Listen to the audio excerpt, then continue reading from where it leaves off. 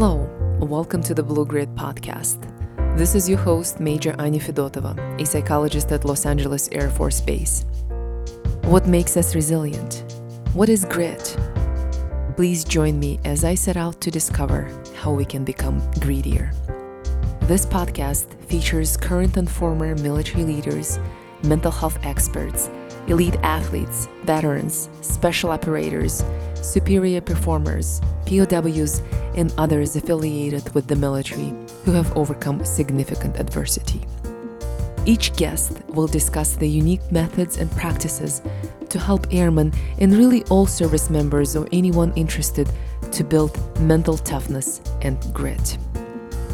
The views expressed are those of the author or guests and do not necessarily reflect the official policy or position of the United States Air Force, the Department of Defense, or the United States government. Ladies and gentlemen, our guest today is Colonel Leon Ellis. Colonel Lee Ellis, on November 7, 1967, was shot down during one of his combat missions, captured and held as a prisoner of war for more than 5 years. He was repatriated in March 1973, and he continued to fly until he retired from the United States Air Force in 1990 after 25 years of service. Colonel Ellis has authored or co-authored 3 books and 2 workbooks on leadership and career development. His latest book is entitled Engage with Honor, Building a Culture of Courageous Accountability. His last award-winning book, Leading with Honor, Leadership Lessons from the Hanoi Hilton, has won Book of the Year awards and was selected in 2013 for the United States Air Force Chief of Staff Professional Reading List. Colonel Lee Ellis, welcome to Blue Grid. Well, thank you very much. So glad to be with you today. Awesome. Tell us about your career. It's a very interesting and diverse one. You know, I was thinking about that this week. I had 2 major goals as a young person. I wanted to play college football, preferably at the University of Georgia, and I wanted to fly airplanes. I was 155 pounds my senior year, and I wasn't the fastest guy on the team, so playing college ball was out of the question, wasn't an option, but my size was just right to be a fighter pilot. So that worked out. I passed the physical and was in ROTC, and 3 days after I graduated college, I was in flight school, and 53 weeks later, I was assigned to the 4th Phantom fighter bomber, and the orders said Pipeline Southeast Asia, which meant as quick as they could get us combat trained, we would be headed west out across the Pacific to the war in Vietnam. I was very fortunate in that I knew what I wanted to do, had a passion for it, I had the skill for it. My values were very closely aligned with the military. In every way you can think of it, I was pretty well suited for what I wanted to do and was going to be doing. And I think that made a big difference when things turned south, so to speak. Mm-hmm. And let's actually talk about your story of your capture. So this is November 1967. Yes. Tell me what happened. I was on my 53rd combat mission over North Vietnam. I had others over South Vietnam flying close air support for the Army and the Marine Corps, and some missions over Laos, flying interdiction missions on the Ho Chi Minh Trail, bombing bridges and truck crossings and all that. But the 53 over North Vietnam were obviously more exciting because you're over enemy territory there.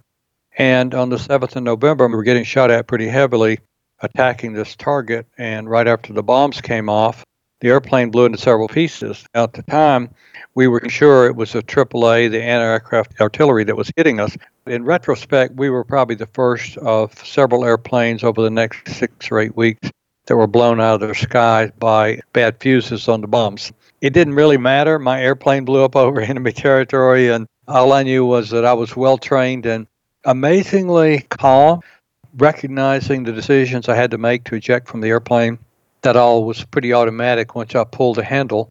And then the next thing I know, I'm in the parachute coming down, and there's a lot of screaming and shooting on the ground, a lot of gunners down there, the militia, gun commanders yelling orders about firing, shooting at our wingman, and the mystic fact, the forward air controller we were working with that day.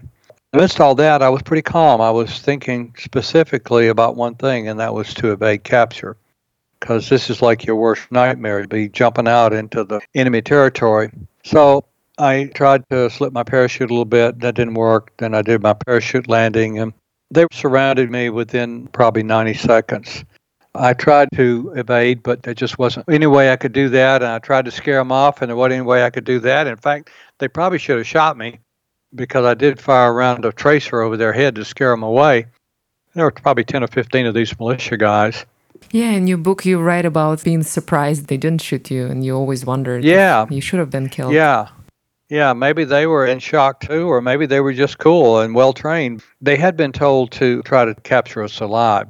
They had a pointy talkie there. One of the guys pulled out of his pocket, and it's a little comic book about, 4 inches tall, maybe 6 inches wide, folded in half, and he unfolded it. It had pictures of a American pilot with his hands over his head on one side, with his helmet on and all, and on the other side it had phonetics.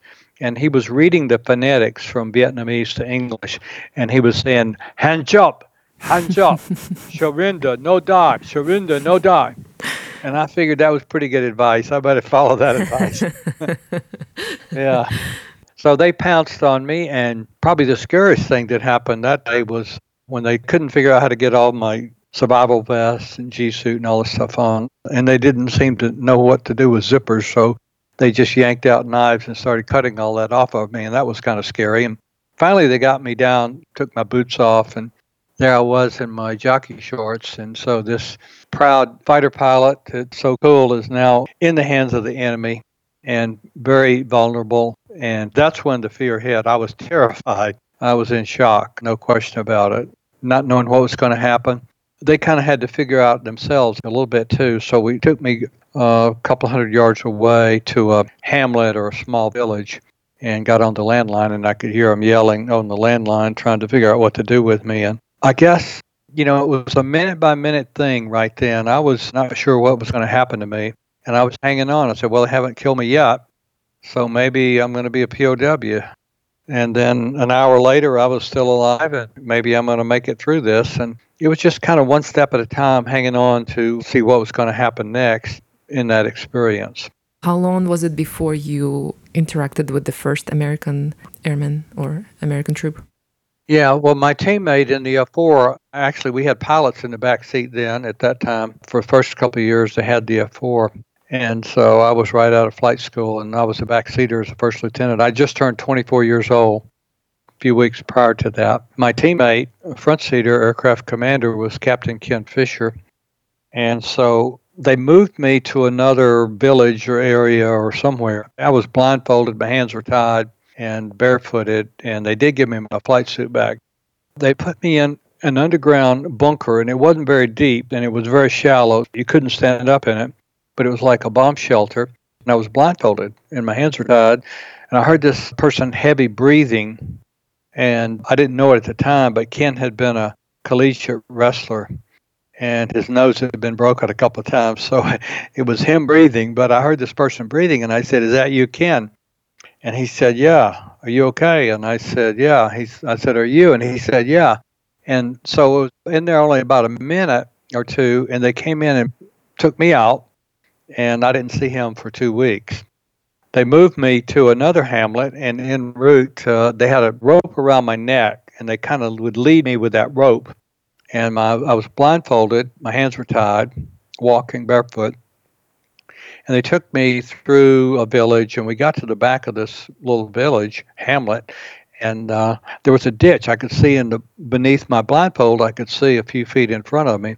And I saw this ditch, and I had a flashback to stories about the Korean War where they would take prisoners out behind the village to the drainage ditch and shoot them, and they would fall in and cover them up. So I thought that was what was going to happen to me. I just, you make assumptions sometimes and are very wrong. Well, as it turned out, I was so glad I was wrong, but I didn't know what to do. And so the only thing I could think to do was to try to seek mercy. So I turned around and to confront them in that having to shoot me face on. So I turned around and to face the guys with a gun. So when I did, they all got really excited and they were yelling and screaming, and they grabbed me and spun me back around to face the ditch. And this is the moment that you described, for some reason, you always had a phobia of being hit from behind.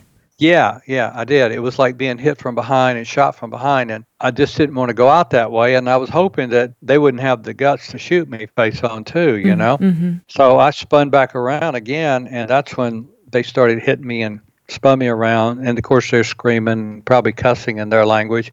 And this time when they spun me around, one of them kicked me in the butt, and I got off balance. And so there was two alternatives. One was fall in the ditch, and the other one was try to do a flat foot jump over it. And that's what I did. The ditch was only about 2 or 3 feet wide, and I jumped over it and landed on the other side. And when I did, they started giggling and laughing, and they jumped over the ditch and started leading me across the rice field to the next village. So that was probably one of the more exciting experiences I had during my time there.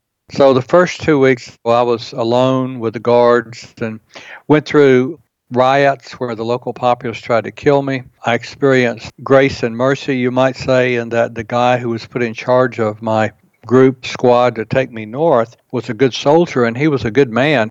He wouldn't let them beat up on me. I was one of the few guys that their guards actually protected. So he wouldn't let them beat up on me, and he and his guards kind of took some blows a couple of times to keep the people from attacking me. So it was amazing to have that experience. I thought, well, maybe he's a friendly, maybe he's going to help me get away. He's helping me right now. Maybe he's going to help me get away. So, there's all this stuff going on in your mind and trying to figure out, well, can I escape? And if I escape, what will I do? And there's a lot of that going on all the time.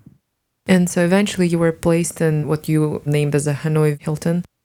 Yeah, the Hanoi Hilton was a French prison. It was really a Bastille prison. It occupied an entire block in downtown Hanoi. It's still, part of it's still there. But the French built that in the 1890s, and the walls were 15 feet high and 5 feet thick, and there were machine guns at the corners. It's almost a whole block downtown. It was called Maison Centrale. It was the city jail in the old days. A lot of American prisoners were there. We probably had 60 or 70 there when I got there. But it was kind of maximum security situation, and we're not allowed to communicate with any other cell. They wanted to isolate us because if you can isolate somebody, they're much easier to break. You struggle mentally if you're alone than if you got mutual support. If you got teammates, it's a whole lot easier to go through any difficult situation. So when I got there, I was put in a cell that was 6.5 feet by 7 feet, which is about the size of a bathroom in an old gas station, I guess you'd say, or a closet. And fortunately, I had 3 other roommates, cellmates, and we had no walls touching any other walls. It was maximum security. So it was going to be a rough adjustment. We got out about 3 times a day normally, 4 times some days. In the morning, we got to empty our bucket. We didn't have a bathroom, of course. We had a bucket, a 3-gallon bucket, and thank goodness it had a lid. But that served the 4 of us, and we could about make it till the next morning. And one of us would go down the hall and empty it into the sewer. And that was our first opportunity to be outside and see what was going on and see the other cells and try to grunt or make noise or some way let people know we're here. And if we ever got out, more than one of us out of the cell at a time, we would try to distract the turnkey and guard and whisper or pass a note. Once we were able to steal a pencil, and the toilet paper we had was like heavy-duty brown paper towels, and we'd take off a little piece and write a note on it and slip it under somebody's door, put our names on it, and that sort of thing. So it was a strange environment. If you got caught communicating or doing anything against their rules, you could be beaten, tortured, isolated in solitary confinement. So the penalties were pretty strong. But we still had to communicate, and we had to stay connected. So it was really a cat and mouse game. It was almost like kids, except the stakes were very high. So you had to be sneaky, and I guess I'm athletic and small, 155 pounds, and I'm just I had good ears, good eyes, and good at figuring out risk versus reward. And so I was able to do a lot of things in that environment and get away with them. I had a lot of confidence in my ability to be sneaky and beat them in that game, and that was actually a good skill up there. Yeah. Do you mind if I ask you to read a paragraph from your book, Leading with Honor? I think it describes so well just your routines and what your day would look like, at least just a snapshot of one of the days. Okay. You're talking about on page 34? Mm-hmm. Okay. Normally, the V let us out of our tiny cell only 15 minutes a day, 5 or 6 days a week, but never on Sunday because that was their day off. We were allowed to spend 10 minutes in the wash house bathing and washing clothes, and about 2.5 minutes retrieving each of our 2 daily meals from the hallway outside our cell. About once a week, we're allowed to shave, or rather torment our faces with a 1960 blade that had been used previously by 10 or 20 other scruffy POWs. Except for a 1-hour siesta after lunch, we were not allowed to lie down or sleep during the day. Some of the men became adept at sleeping while seated, leaning against the wall. For the first 2 years, the feeling of hunger never left us. Food was the most popular topic of conversation, especially when it was cold and our bodies needed more calories just to stay warm. When the sun went down, the rats came out in droves. You could see them scurrying back and forth along walls and up and down tree limbs, not unlike columns of ants. One night when I was sleeping on the floor, an 8-inch rat, they typically were 6 to 8 inches in length, not including the tail. The rat came through a drainage vent and became trapped between my mosquito net and the cell wall. As it wildly thrashed about, I felt as if I were battling a medium-sized cat. I'm not sure which one of us was more scared. My personal rat experience was far from the worst in the camps, though. One POW who had been severely injured during ejection from his aircraft awoke in the middle of the night to find rats chewing on his mangled, infected leg. He fought them off, but they came back. There was always an ongoing rat skirmish of some sort. Thank you for reading this. Does it bring back the experiences of being there on a daily basis? Yeah, it's been a long time now. It's been 45 years, plus that was 51 years ago this November or December. And so now I've had such a good life since then. It's more like a summer camp experience, I guess you'd say. Or maybe it's like, did that really happen to me, I know that it did, and I have a very accurate memory of it, but it's just part of my life. And I think that eventually, when you get away from painful things long enough in the rearview mirror, you can put them in perspective, and I survived that. I mean, I came home, and I'll be 75 years old next week, and I'm pretty athletic and working and running and playing basketball with my grandson. So, it's like somehow the mind and the body is so much more resilient than we think it is. Mm-hmm. We can do so much more than we give ourselves credit for.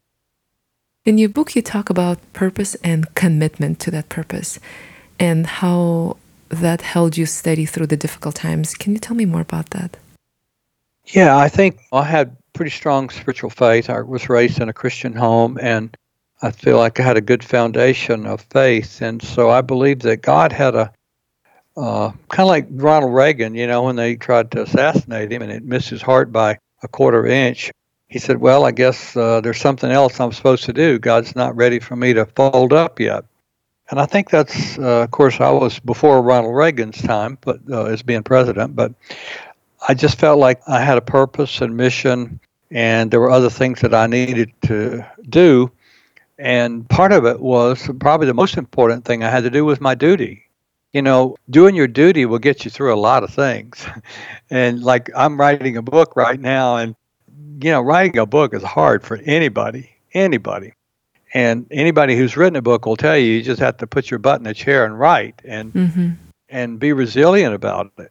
And it's your duty. When you're committed to write a book, it's your duty. So I think that was a big part of my mission and purpose, was to be a good soldier and do my duty.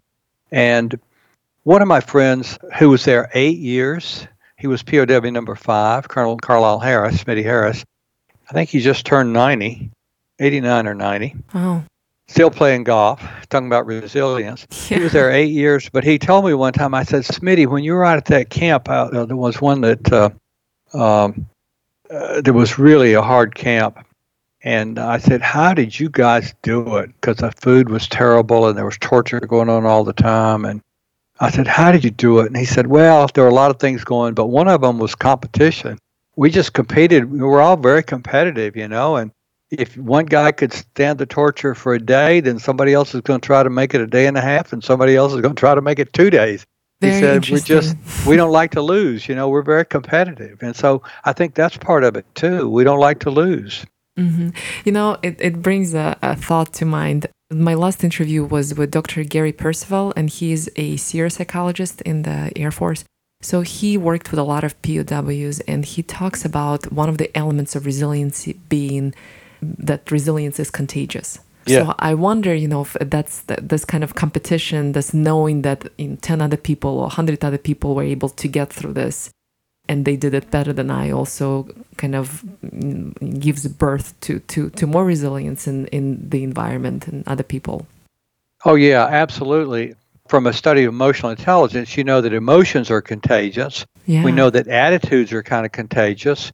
And if everybody else is saying, we're going to handle this, then there's a kind of a groupthink that takes place. And if the groupthink is, we can handle this, then it lifts everybody up. And certainly our leaders, leadership there made a huge difference for us. We always knew who the senior ranking officer was, and most of the time they did a great job.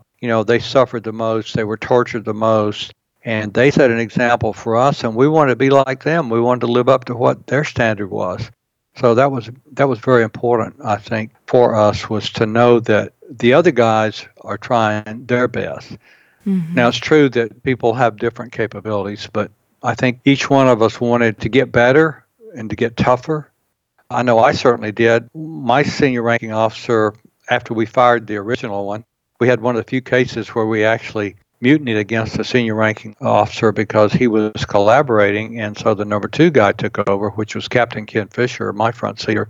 And he was so tough. I wanted to be like him. He was intellectually solid, physically very tough. He'd been a champion wrestler in high school and college, but his integrity and character was so strong, and his resistance was so strong. And I knew I didn't measure up to him, and I wanted to be like him. So I worked to grow to be more like him. So that was an important part for me. Mm-hmm. Tell me about this concept of losing your dignity. You may have experienced feeling that your dignity has been stripped away from you, or maybe you observed that other people felt their dignity has been stripped away. What was that experience like? Well, I think after being tortured and giving in, we want to win, we want to compete and win. But more than that, we wanted to live up to our honor and dignity as military guys, as representatives of the United States government, and as people who wore our uniforms. And so when I was tortured and eventually gave in to fill out a 3-page biography, because I'd given only name, rank, service number, date of birth. And so I finally saw I couldn't win this battle, and so I was losing faster and faster, and not in a good shape. So I agreed to go ahead and fill out that 3-page biography, but I wasn't going to give them what they wanted. I was still in the game. My head, my brain, and my spirit was still resisting, so I filled it out. But somewhere in there, after I told them I would do it, and maybe after I remember I was laying on the filthy interrogation room floor in handcuffs and leg irons, and I don't remember if I was blindfolded or not, but I remember just laying there crying because I felt so much shame that I was so weak that I couldn't beat them, that I was the lowest scum that had ever worn the uniform, because I had to give in. But the truth was, they could make anybody give in. They could make anybody in that camp do something, and they wouldn't let you die. And so as I came back to my cell and I found out that Captain Fisher and Lieutenant Warner had gone through the same thing, we ended up in the same place. We were gone different lengths of time. Fisher was tougher, but we all ended up in the same place. And then we found out that other guys had gone through this. In fact, everybody had.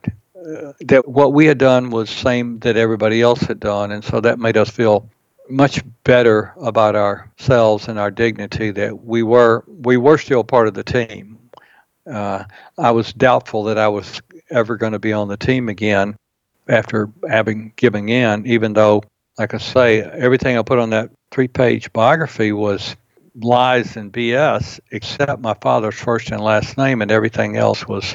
I did put down that I was an F-4 Phantom pilot because they already knew that.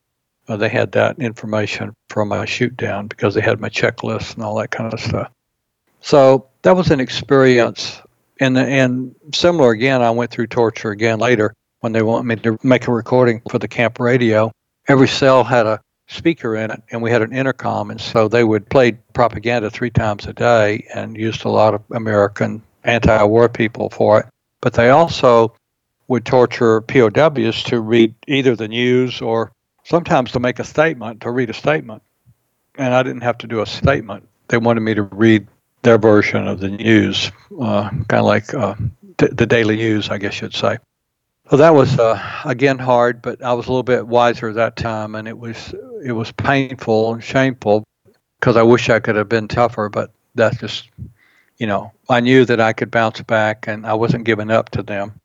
And I think that knowing that my teammates knew where I was and that I was doing my best and that we were going to bounce back and keep fighting, I think that held me up. And probably the most important thing, if you said, what was the secret to POW resilience and so on, I think we had really good training. We were somewhat screened. If you're put in those kind of situations, you've been screened.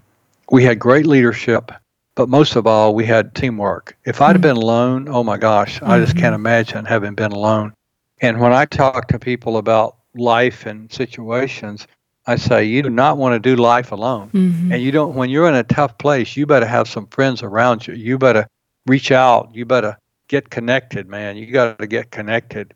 And in the camps, we would risk our lives to reach out to guys who were in solitary confinement or to guys who we know had been tortured. And just to get to them and say, man, we're proud of you. Hang in there. We're going to go home someday. You're a good man. Wow, way to go. Those kind of things, to let them know that we were still a team and they were part of it. Yeah. Yeah. I would like to ask you, what would you say was the darkest moment for you while you were in captivity? Oh, wow. Well, I think when I was tortured, that was my first time. That was my darkest moment. I felt so bad. I just didn't think I could ever go home and face anybody, that I was so weak. I was so ashamed of my performance. So that was probably the darkest moment. And then I guess there were just that first 2 weeks going to Hanoi, there were a couple of times when I was alone and having no idea where I was going and what was going to happen. That was pretty tough. So during the daily struggle and just your regular difficulties that you had to face, what were the specific strategies or routines or methods that you used to stay sane? Well, when I was in pain and hurting, I just tried to figure out how to get through till the next hour or the next day. I think that's the main thing, is just hanging in there, expecting that things will change and get better. Something will have to be different. And I guess that's when I gave up that time and been tortured. I couldn't see anything different coming up. But most of the time, I could see, the mental things where more of it's just a mental battle of me and not a physical battle of being tortured. I would come up with ways to kill the time and get my mind distracted and just believe that I just got to hang on until things get better here, and they will get better. And that's usually that's the truth. They do get better. I would play mental games. I would do poems. I would remember people. One time I had a kind of a nightmare from my 8th grade science class that my teacher was taking up homework and I hadn't done mine. And I remember she said to me, my real name is Leon. I go by Lee, but my real name is Leon. She said, Leon, you could be such a good student if you would just do your homework. And I felt very much ashamed, I guess, a lot of that dignity battle that was going on at camps, because everything they did was to undermine your dignity. And so the next day, kind of my way of fighting back or doing something about it, I guess, I thought, okay, when I go back to school, I will study and do my homework. But I spent 2 or 3 days, and I remembered everybody in my 8th grade science class and which seat they sat in which desk they sat in the class. So that kept me busy, kept me mentally busy. Sometimes I'd work math problems. One time, just for something to do and to, years, starting to go in my 2nd year, I got into a farming project. I started out with 40 acres, and I worked on that farm 12 hours a day, almost every day for about 2 months. And some days I would work on it so hard that I get a headache. I was doing the math of figuring out fences and how much barbed wire it would take and how many fence poles and how much I could fence in and what it would cost and how many animals I could put in there and how much corn I could grow over here and just all these problems I was working. Did you ever have a farm afterwards? Yeah, I did. Oh, you did. You can tell how crazy I was when I came home because I came home, met my wife a year later. I was single when I was captured. We got married in fall of 74. Then in 77, 78, we were transferred away from San Antonio back. And anyway, we went back. And so I convinced her we should buy this farm, 64-acre farm about 25 miles from the base. And we had 3 kids, expecting the 4th. We lived in this old German farmhouse, and I would come home from work in the afternoon and get on my tractor and go farm until 10, 11 o'clock at night and get up and go to work the next morning. She tried to tell me that wasn't a good idea, but I didn't listen, and she didn't push back hard enough. Later, she learned to put her foot down in a good way because it was a little crazy, but I got it out of my system, and I enjoyed it. But I moved on from it. Oh, good. Tell me about the role of humor. In your book, Leading with Honor, you kind of mention this again and again, and it's quite actually peppered with jokes, despite all the terrible conditions that you were living in. Mm-hmm. Tell me the role humor plays in resilience. Oh, it's absolutely essential. It was so serious that we didn't know what they were telling us, and we'd been there about 2 or 3 months, and over that camp radio, every day they were telling us we were going to be tried as war criminals. And that's a pretty serious thing. And we might not ever go home. So that was playing heavily on our minds. And it was about that time, somewhere between 2 and 3 months, that one evening we were getting ready to call it a day. They rang a gong. They beat on this old howitzer-type artillery empty shell out there. That was a gong they beat on to tell us to go to bed. And cellmate and I, Jim Warner and I, were getting ready and kind of getting ready to bed down, I guess you'd say. He said something, and I could tell he was trolling the guy in our cell that was collaborating, and he was trolling him. And Jim was a brilliant guy, and I saw what he was doing. And I looked over at Jim, and I started smiling at him. And I don't remember when I'd smiled. And I said, "Jim, you're trolling, aren't you?" He looked over at me and winked and had a big grin on his face. And we started a little bit of a laugh and then a harder laugh. And pretty soon we were crying. We were laughing so hard. And that was the first time. It had been almost 3 months since we had laughed. Mm. And I think after that, we realized we had to hunt for every opportunity to laugh because it really does relieve stress and helps you break the tension of tough situations. In my consulting work, I'm a leadership consultant. One of my big clients for many years is the large hospital system I'm in. So one time I spent some time in the ER, and as they, when they bring people in that are shot, cut, heart attacks, it's just one after the other. And what I saw was the nurses and doctors and all the people that work in the ER, they have a vicious sense of humor. And they're pulling each other's chain, and they're giggling and pulling stunts on each other all the time. And I thought, okay, I get it. When you live around this all day long, this terrible trauma all day long, you have to have a way to deal with that. Yeah. And humor is a good way. Yeah, I agree. In your writing, you talk about Commander Stockdale. You describe him as an extraordinary athlete and who was also an intellectual from Stanford. And I'm quoting, you describe him as he had a transcendent appreciation for suffering. And you use the word stoic to describe him. Can you talk to me about suffering and stoicism? Yeah. Stockdale was a real intellectual and a stoic, and he spent, Denton and Stockdale and Reisner all spent, our 3 senior leaders spent more than 4 years in solitary confinement. Wow. And were tortured often. Stockdale was awarded the Medal of Honor for his heroic resistance after the war. And Stockdale did a lot of reading into a lot of areas. And in one of his writings, he talks about Solzhenitsyn's book. I think it's the one from the Gulag Archipelago. And how Solzhenitsyn was going through kind of what we went through. And one day he was dealing with himself. And Solzhenitsyn said, basically, thank God, prison, thank you for this blessing. Because of prison, the suffering that he was going through made him a better man. And I guess the thing I've come to realize is you don't become a world-class athlete without suffering. You think about somebody's Olympic gold medal swimmer. Every day, 5 or 6 hours swimming in the pool for years and years. Or whatever, a pianist that sits at that piano and plays for hours and hours to become a world-class performer. So I think that's true about most anything. I'm writing this book. I mean, I put in a lot of hours. I have to get a stick and beat myself to sit down here because I'm an active mover. I don't sit still very long. And I just have to put myself back in the seat and keep writing and keep writing. It's kind of like coming around the turn at the Kentucky Derby. The jockeys get the whips out. And I think that's part of the suffering that has to take place to achieve our goals sometimes or to get through something.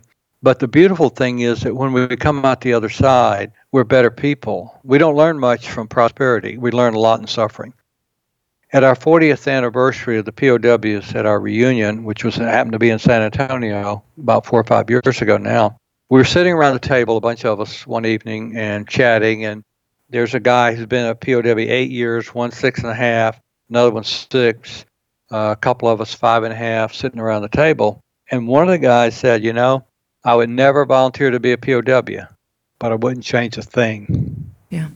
And that's an amazing statement. Yeah.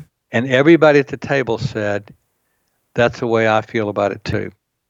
We would never volunteer, but we wouldn't change a thing because our lives have been so much better through that suffering. We didn't want to suffer. We didn't volunteer to suffer. We would never sign up for suffering. But when you're in it, you have to realize that if I do my duty, if I'm true to myself, and I don't compromise what I believe in, and I do the right thing, I will come out the other side, and things will be better. And you have to believe that because it's true. Yeah. Tell me, what was it like for you to see your family for the first time after captivity? Oh, it was wonderful. I was single. My mom and dad had gone through so much, and they'd done such a great job of staying positive. You can imagine the fears and the depression that might have been upon them, but they stayed busy. They got involved with the National League of POW/MI families, and that was a big help. My mom's the speaker of the crowd, so she was a school teacher, so she was on the speaking circuit at the local Rotaries, ginning up support for our cause and the league and all that sort of thing. It made a big difference. But to be with them was very exciting, kind of a relief being home. I was relieved as much for them as I was, probably more so, because I knew what was happening to me. They didn't. And for me to be there, be alert and mentally solid, we came home. We had time to decompress. Last 2 years, they'd stopped the torture pretty much because of the pressure from the American people and Ho Chi Minh dying and them getting new leadership. So we had 2 years to decompress and get ready to go home. And that made all the difference in the world. So we came home in really pretty good mental shape. And for them to be able to see that I was okay, going to be okay. And I went home and they didn't have much money or anything. My parents, just regular folks. And so I spent some of the money that had accumulated in the bank while I was gone. I took a good chunk of it and just remodeled their house for them.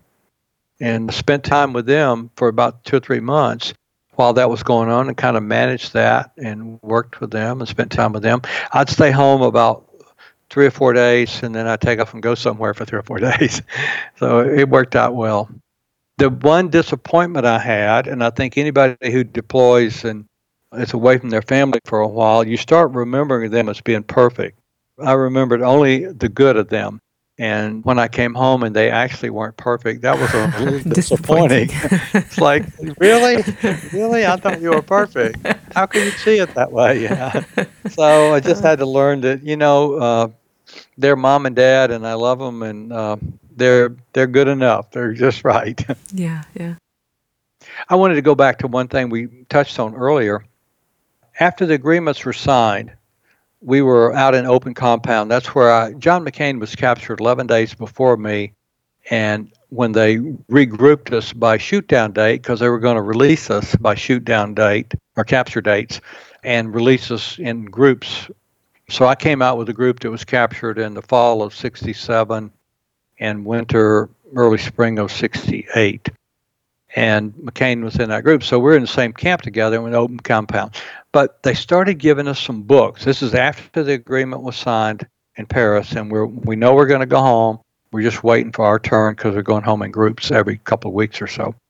And they gave us some books to read, and they gave one book to each cell. And one of the first books they gave my cell was Viktor Frankl's Man's Search for Meaning, which is such a powerful book. It was written about his experience during the Holocaust as a concentration camp survivor. And he was a psychiatrist out of Vienna. So he had an excellent perspective on this whole experience of the Holocaust. And he talked about man's will to meaning. And he said if a person has meaning, they can survive most anything. If they have a purpose and life has meaning for them, they could probably make it through most anything. Otherwise, in that situation, they might sit down and die. Interesting thing was we came home, and a friend of mine is a psychiatrist, high school, college friend. And we were at a party, and he said, he was talking to his aunt. He said, Viktor Frankl is going to be at the University of Georgia next month. And so my ears perked up, and I said, really? And I told him about reading Frankl's book, sitting in the jail just before we came home.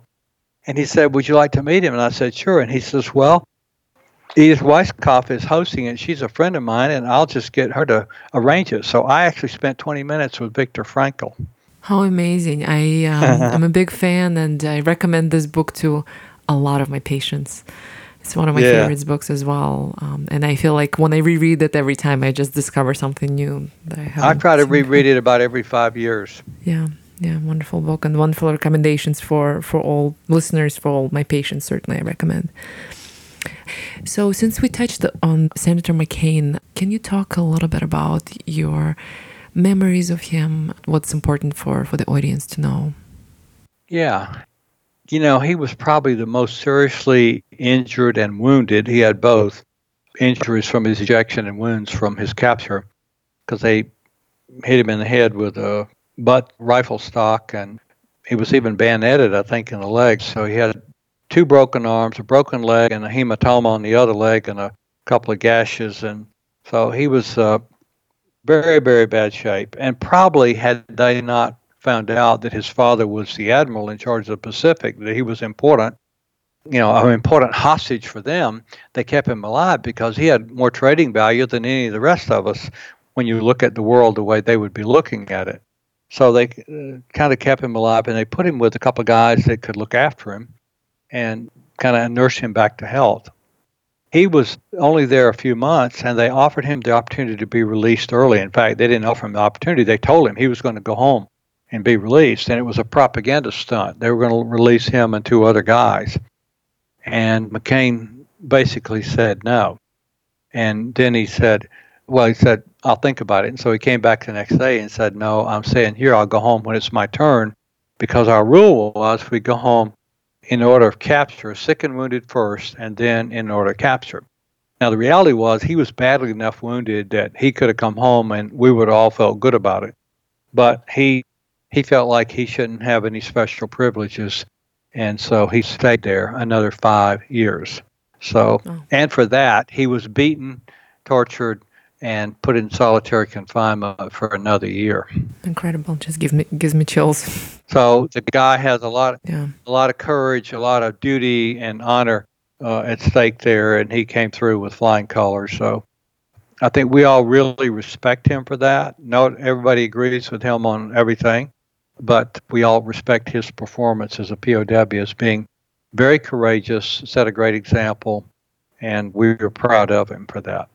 Oh. When did you realize that you would be sharing the message of your own grit and your philosophy on leadership with others? And I guess at some point you decided you're going to be writing a book. Walk me through, how did that happen? What drove that decision? Yeah. Okay. Well, people had been asking me, because I've been a consultant, trainer, and I've done a little bit of speaking, not much, but other than just with my training. And people would say, well, when are you going to do a book? When are you going to do a book? And I don't know. And so in 2008 or 9, I said, okay, I'm going to do a book. I will do like an autobiography, but I'm going to tell a lot of other people's stories mainly, Reisner and Denton and Stockdale and all those guys. Because I was the youngest guy in the camp usually, or one of the 4 or 5 youngest out of 300 or 400, and junior ranking, one of the lowest ranking guys in the camp. So I had no great leadership experience myself. I experienced great leadership from others. But I wrote this book and probably got about 2/3, 3/4 through it. And I gave it to 2 known authors, one of whom is actually fairly famous, related to Black Hawk Down. Mm-hmm. And both guys gave me the same feedback. They said, well, you got some good stories, but what's different about your book than another POW's book? And, of course, feedback like that always stings a little bit, but I didn't let it sting long, and I thought it through, and I said, well, those guys are right. They've done me a favor. And I said, what's different about me? And I said, well, I've been a leadership consultant for more than 10 years at that time, and I've been involved in leadership for more than 20 years. And so I need to write this book on the leadership lessons from the Hanoi Hilton. And so that's what I stopped and pivoted and used some of what I'd already written and didn't use some of it, but I used some of it. But I came up with a way to structure the book so there would be 14 lessons. The first 6 are leading yourself. The next 8 are leading others. And every chapter has a POW story and then a clear transition. Okay, here's the lesson, and then here's how that lesson applies in today's workplace. And then coaching at the end. And so every chapter is that same format. So that was just a discipline that I did, and I had the experience and knowledge to do it and felt good about it, and it's turned out well. Yeah, it did. And now you're writing another book, and you still continue to develop grit by writing that book, as you discussed earlier. Yes, that's how I beat up on myself. But I guess I feel like there's a message that people need to. My purpose in life really is so much about helping people grow to be all they can be. So in my books, I'm really trying to help people see things the way the world works, understand themselves, and then be able to grow into being a more effective person so we can have a better world and they can be a better leader or a better teammate or a better husband or wife or friend or whatever. That's kind of my mission, and so that's why I write books. Yeah. And do you at times still struggle with the aftermath of being a captive? Yes and no, not really, but as you get older, you probably get a little more. Most people get a little more emotional. I as a POW, most all of us, I would say, we shut down our emotions. By nature and by culture, most of us in the military are not very emotional other than anger. And we use that in a good way a lot of times when you go to war. And then in wartime, after I lost 2 of my old close buddies within the first 2 or 3 months, they were great guys, great pilots, great men. And I remember just stopping in my grieving and saying, look, you got a war to fight. You can grieve later. Shut it down and move on. And so that's what I did. And then as the POW, all that stuff going on, I realized I couldn't get too far up. I didn't want to be too optimistic, and I didn't want to get depressed. So again, a good excuse to just level out. I don't get up, I don't get down. It is what it is. And so when we came home, actually when they read the agreement to us and told us we were going to go home, we just looked at each other and said, okay. And that was 2 reasons. One is we were emotionally, that was easy.